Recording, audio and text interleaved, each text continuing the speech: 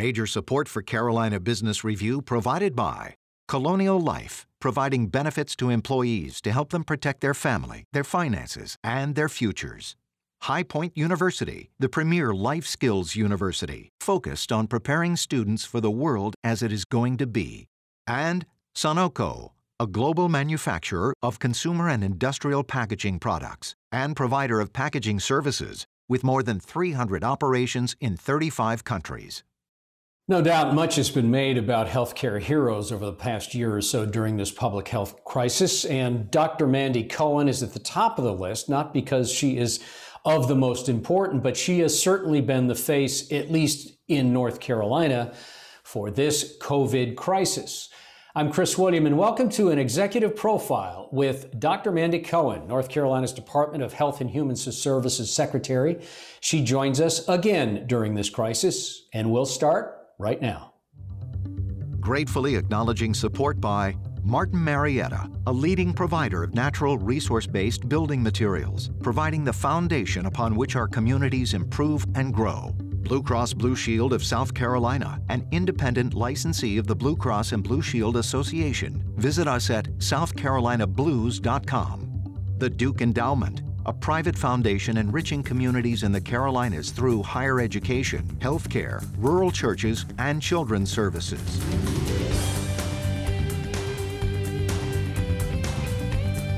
On this edition of Carolina Business Review, an executive profile featuring Dr. Mandy Cohen, Secretary of the North Carolina Department of Health and Human Services.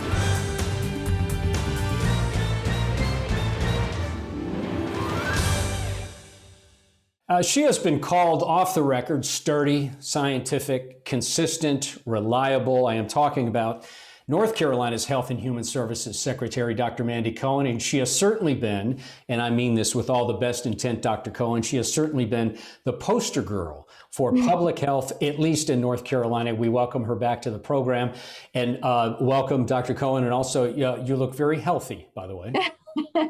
Well, Chris, great to be back. And, with each passing day and week, we're seeing more of this pandemic get into our rear view mirror. We're not done yet, but I'm excited about the progress we've made. I'm really proud of North Carolina and what we've been able to accomplish.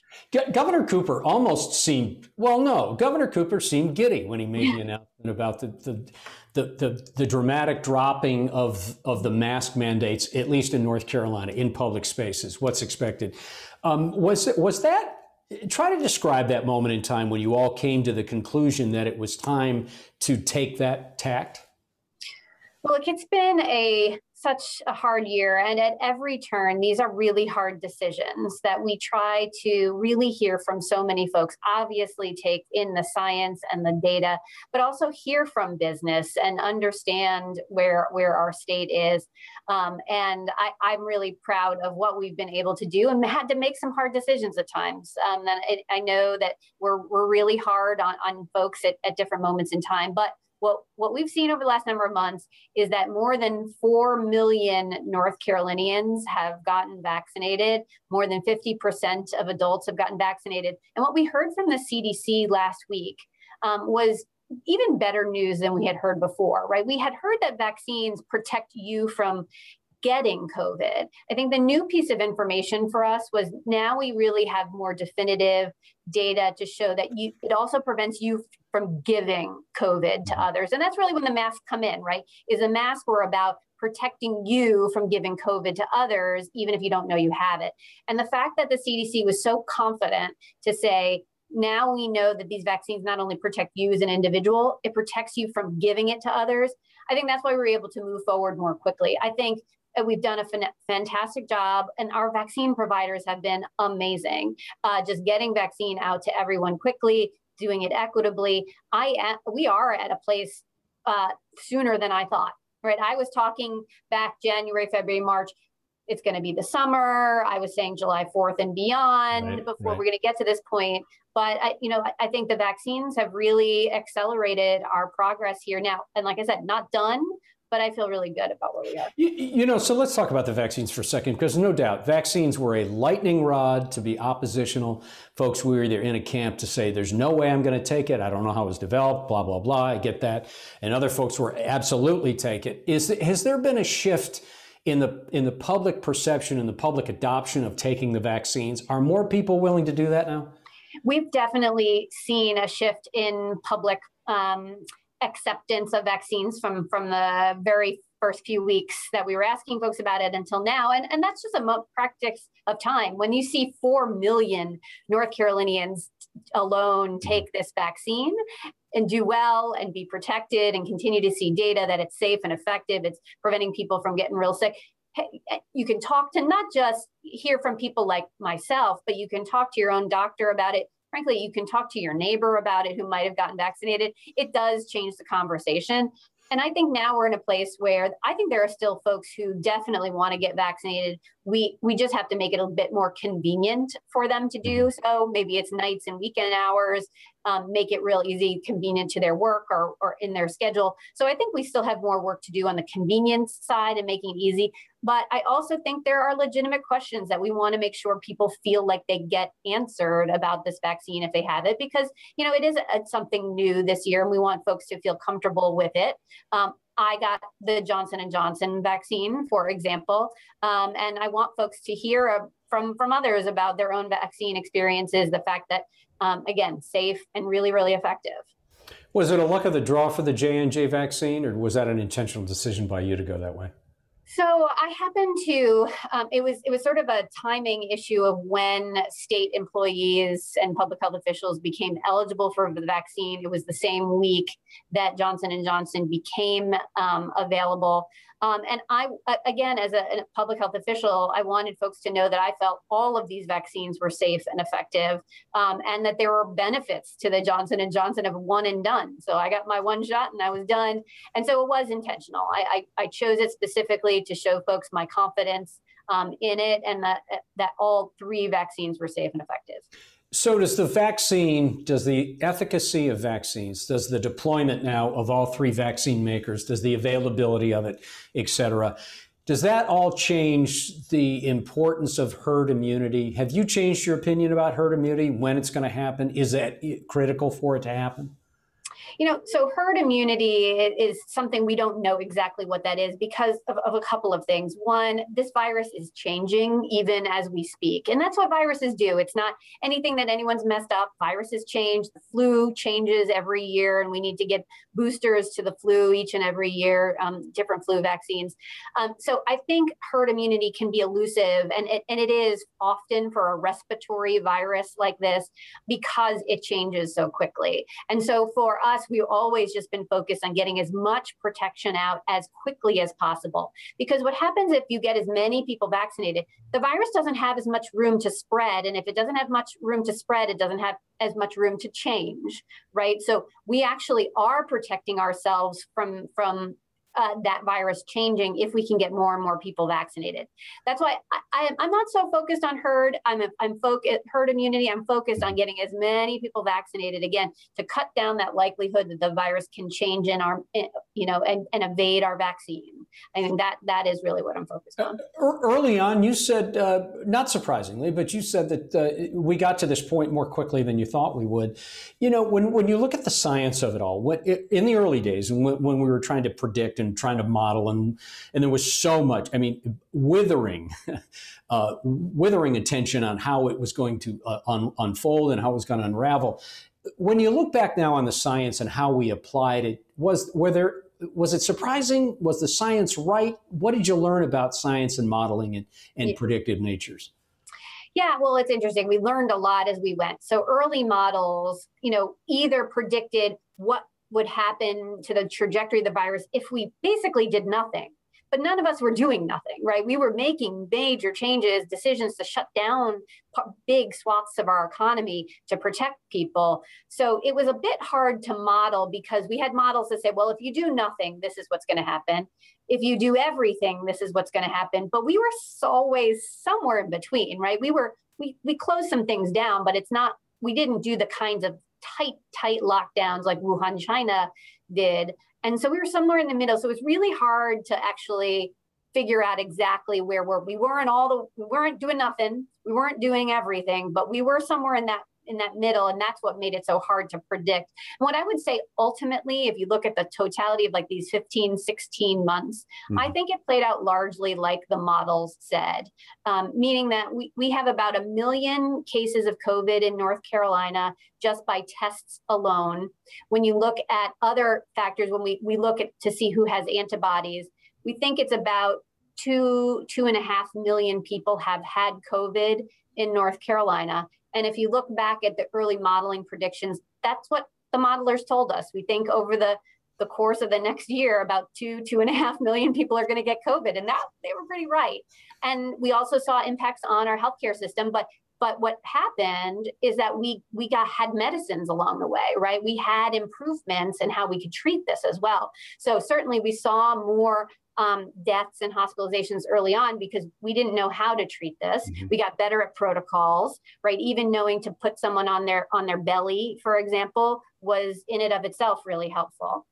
And we knew actually to keep people off ventilators as we went into this, and to keep people off ventilators actually seemed to help them more. And then we just learned more. Then we got into monoclonal antibodies and things like that. And now we have treatments. Now we have vaccines. So, the modeling couldn't anticipate all of those things. So it's never going to be perfect. It's not a crystal ball, but I actually think they did a pretty good job of pegging the 2.5 million cases here in North Carolina. The subjective nature of this is that we overreact, either bad or good. We always overreact to something, and this was no different. Obviously, the range of emotions for people, for families, for organizations were pretty wide, as I know you know, Dr. Cohen. Do you feel like, by and large, we overreacted? In other words, the sole focus at the beginning was the amount of deaths. Was that, what percentage of 100 of people, how many of those were going to die? How did the subjective nature in the beginning and the emotional reaction compare to where we are now? Yeah. Well, when I think back, you have to remember in March of last year, we didn't really know how infectious this was, how it was being transmitted. And remember, I was so focused on getting PPE or protective equipment and masks for our healthcare workers. We didn't even have that. I didn't have testing. I didn't have PPE.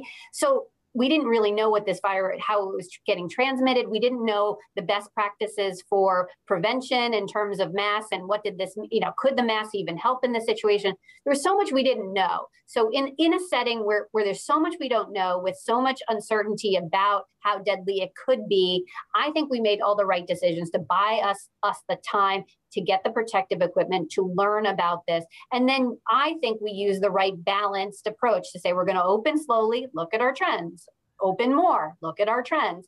And I think that's why North Carolina has avoided some of the big surges, frankly, that the Southeast saw over the course of the year.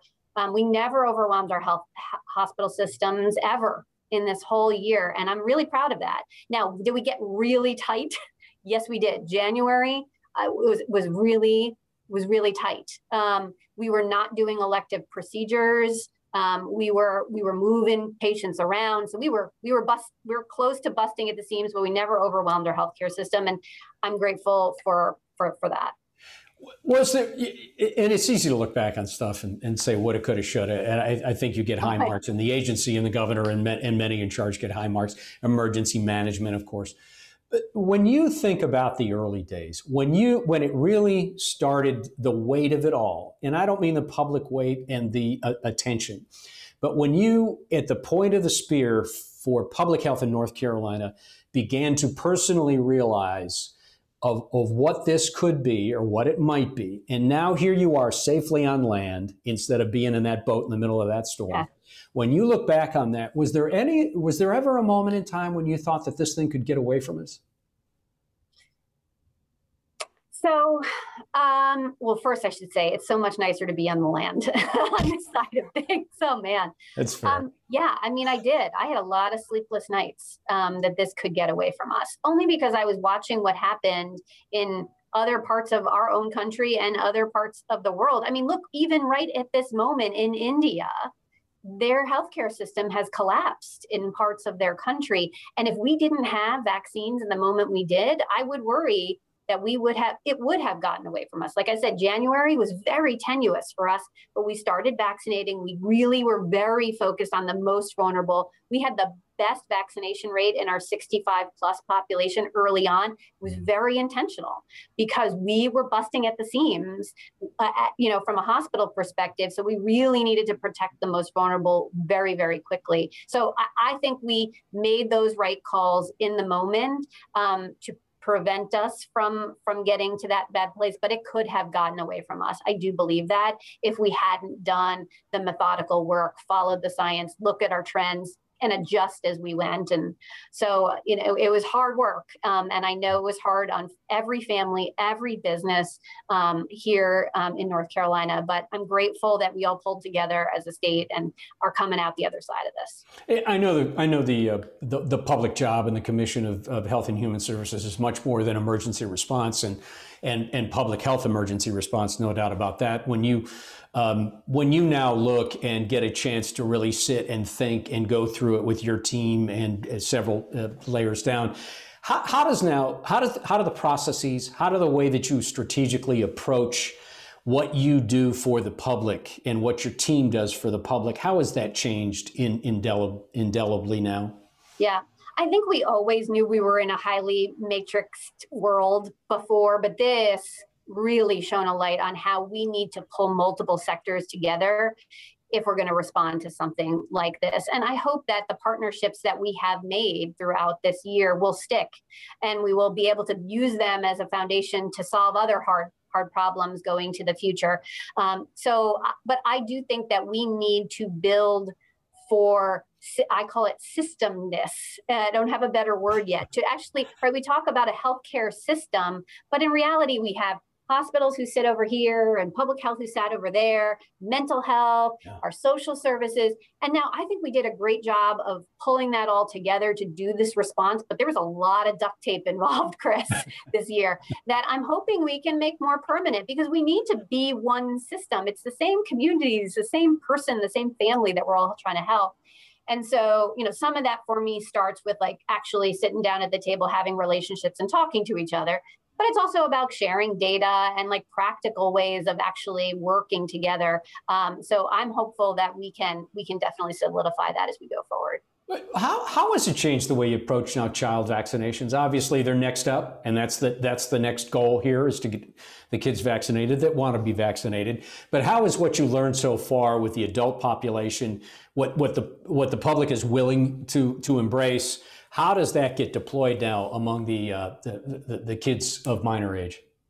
Yeah, it's a great question. And I think some of it always for me throughout this goes back to trust. And I really think that people either have a trusting relationship with their pediatrician, right, for their kid's pediatrician in those circumstances, or your own personal doctor, or maybe that trust is about a location, right? So maybe you don't actually feel a lot of trust at your local hospital, but maybe a vaccine event at your local church makes you feel more comfortable, and that trust is built there. So I think one of the things I take away from the COVID experience is thinking about trust as we move into other vaccination efforts, or even addressing other hard problems, whether it's mental health, the opioid crisis, maternal health, infant mortality, anything. Mm-hmm. I think I take away from the COVID crisis a lot about trust.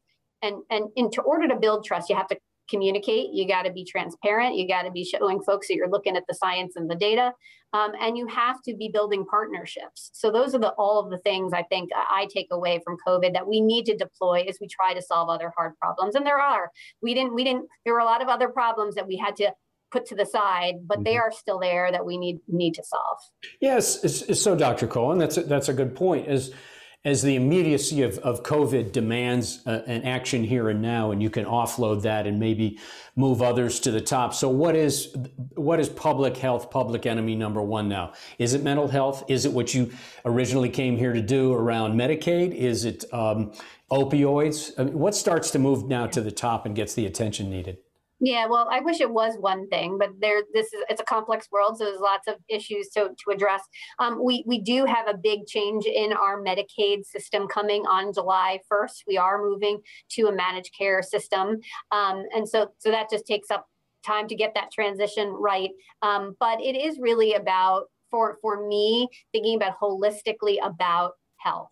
And I think this pandemic really has us thinking differently about health, not just about healthcare, right? So healthcare might be your access to the vaccine, but we recognize that your health is about your mental, your economic health, your educational attainment, right? All of those things matter to add up to your health. And so we are really thinking broadly about how we fit into that in Health and Human Services in terms of economic mobility, educational attainment, and those issues to build overall health for folks as well. You know, I don't know that I can remember when a Health and Human Services professional has ever talked about educational attainment so much. I mean, you've mentioned it at least twice. And in fact, conversations we've had on this program with leadership, public leadership around education have talked about you and North Carolina's DHHS, at least, as partners going forward. So what is a partnership, much more closer, forged in fire? What does that look like now? Yes. Well, I think health and education are so linked. And, we focus a lot on early childhood health and education. That is more in the purview of DHHS, just by the nature of the programs we run. But that is so much of the foundation that happens from birth to age 5 before kids enter kindergarten. That foundation helps them be successful in kindergarten, first grade, second grade, right? That fundamental early learning time. So we are definitely seeing a lot of opportunities to invest there. We had an early childhood action plan before COVID. It's even more important now to really think about early childhood. I was just at one of our NC pre-K sites just this morning doing a site visit. So that's going to be really important. And that's where I think this partnership between education and Health and Human Services is so critical, because it's those same families we want to make sure are supported right from birth as they move through our educational system. We could put the best teacher in a classroom, but if kid comes hungry, kid is seeing violence at home, they're not going to learn even with the best teacher in the classroom, right? So that's where I think we can offer those wraparound supports to help students be successful. Is there something you feel compelled to build or work toward with for-profit companies, for corporate Carolina? How do you, no doubt, and Dr. Cohen, I'm preaching to the choir here for sure, but no doubt the biggest casualty of COVID has been business and industry, and that trickles down to families. But what kind of not responsibility, but what kind of interaction do you feel like you would like to have with business and industry following COVID that could be something to build on? Well, I think business has always had such an important role in health. Most people still get their health insurance from their jobs, right? So I think businesses have such an important role to play to articulate to the healthcare system, what do you want to buy, right? Because you business leaders are the ones that are paying for what we get out of the system. And if you don't like what we're getting out of the system, we need to ask it to do something else for us, right? And I actually see us, the business community and the state, being very aligned and saying, I want our system to really be thinking about health broadly for our workers, for my workforce, and for us. So I think there's a lot that the business community really can engage in around health. Now, there's some really tactical things right now around vaccines and making sure their employees get vaccinated, right? If their employees are vaccinated, right, that means less time that they're going to lose with those employees being out of work and sick, and family members being sick. So clearly businesses have an incentive to get people vaccinated. That's very aligned with us. We're doing a lot of partnerships with businesses right now on that. That's one tactical thing, but I think there's a bigger piece here for businesses to really engage. I know healthcare is complicated and expensive, and and often benefits manager, HR realm, but I really think business can get in the driver's seat of this to say, this is what I want from the healthcare system, and I don't see it, and I want it delivered. And I think there's a lot more they could be doing here. Do you feel, do you feel that business will wade into and have some effect on whatever that July 1st start date looks like when we start delivering a new public health product? I don't know what you mean by, you mean in managed care? Yes, Yeah, managed care. No. I mean, I'm more thinking about here's an important issue. In North Carolina, we have not expanded Medicaid here. And I think it's a huge economic issue for businesses. I think our businesses in North Carolina, and I know South Carolina has not expanded either. I think the Carolinas are at an economic disadvantage because we aren't providing health insurance to people who are working at many of our businesses. Now they're working part-time and such, but think about the restaurant industry, right? They're challenged right now for workers. Those are the exact workers who could get healthcare coverage through Medicaid expansion. Wouldn't that be so helpful for these businesses from a recruitment retention place if those workers knew that they could come back to work and have health insurance, right? As opposed to going to another industry that offers them insurance through their job. I just think it puts industry more on level playing field here with the other states that have expanded. So Medicaid expansion for me is obviously about getting people coverage, but it's a business issue. Yeah. It's an economic issue. Yeah, we're out of time, which means you don't get the question about if you're going to run for U.S. Senate in North Carolina. No, the answer is no. Okay. All right. Thank you for throwing that out at us. Dr. Cohen, I think you're a lot of people's favorite right now. Thank you for the job you've done and being committed so much. And we thank your family for that as well. You do look healthy and you look well. And thanks for being one of the prime leaders in North Carolina. Best of luck. Thanks, Chris. Great to be back. Stay well, everyone. Major funding for Carolina Business Review provided by High Point University, Martin Marietta, Colonial Life, the Duke Endowment, Sunoco, Blue Cross Blue Shield of South Carolina, and by viewers like you. Thank you.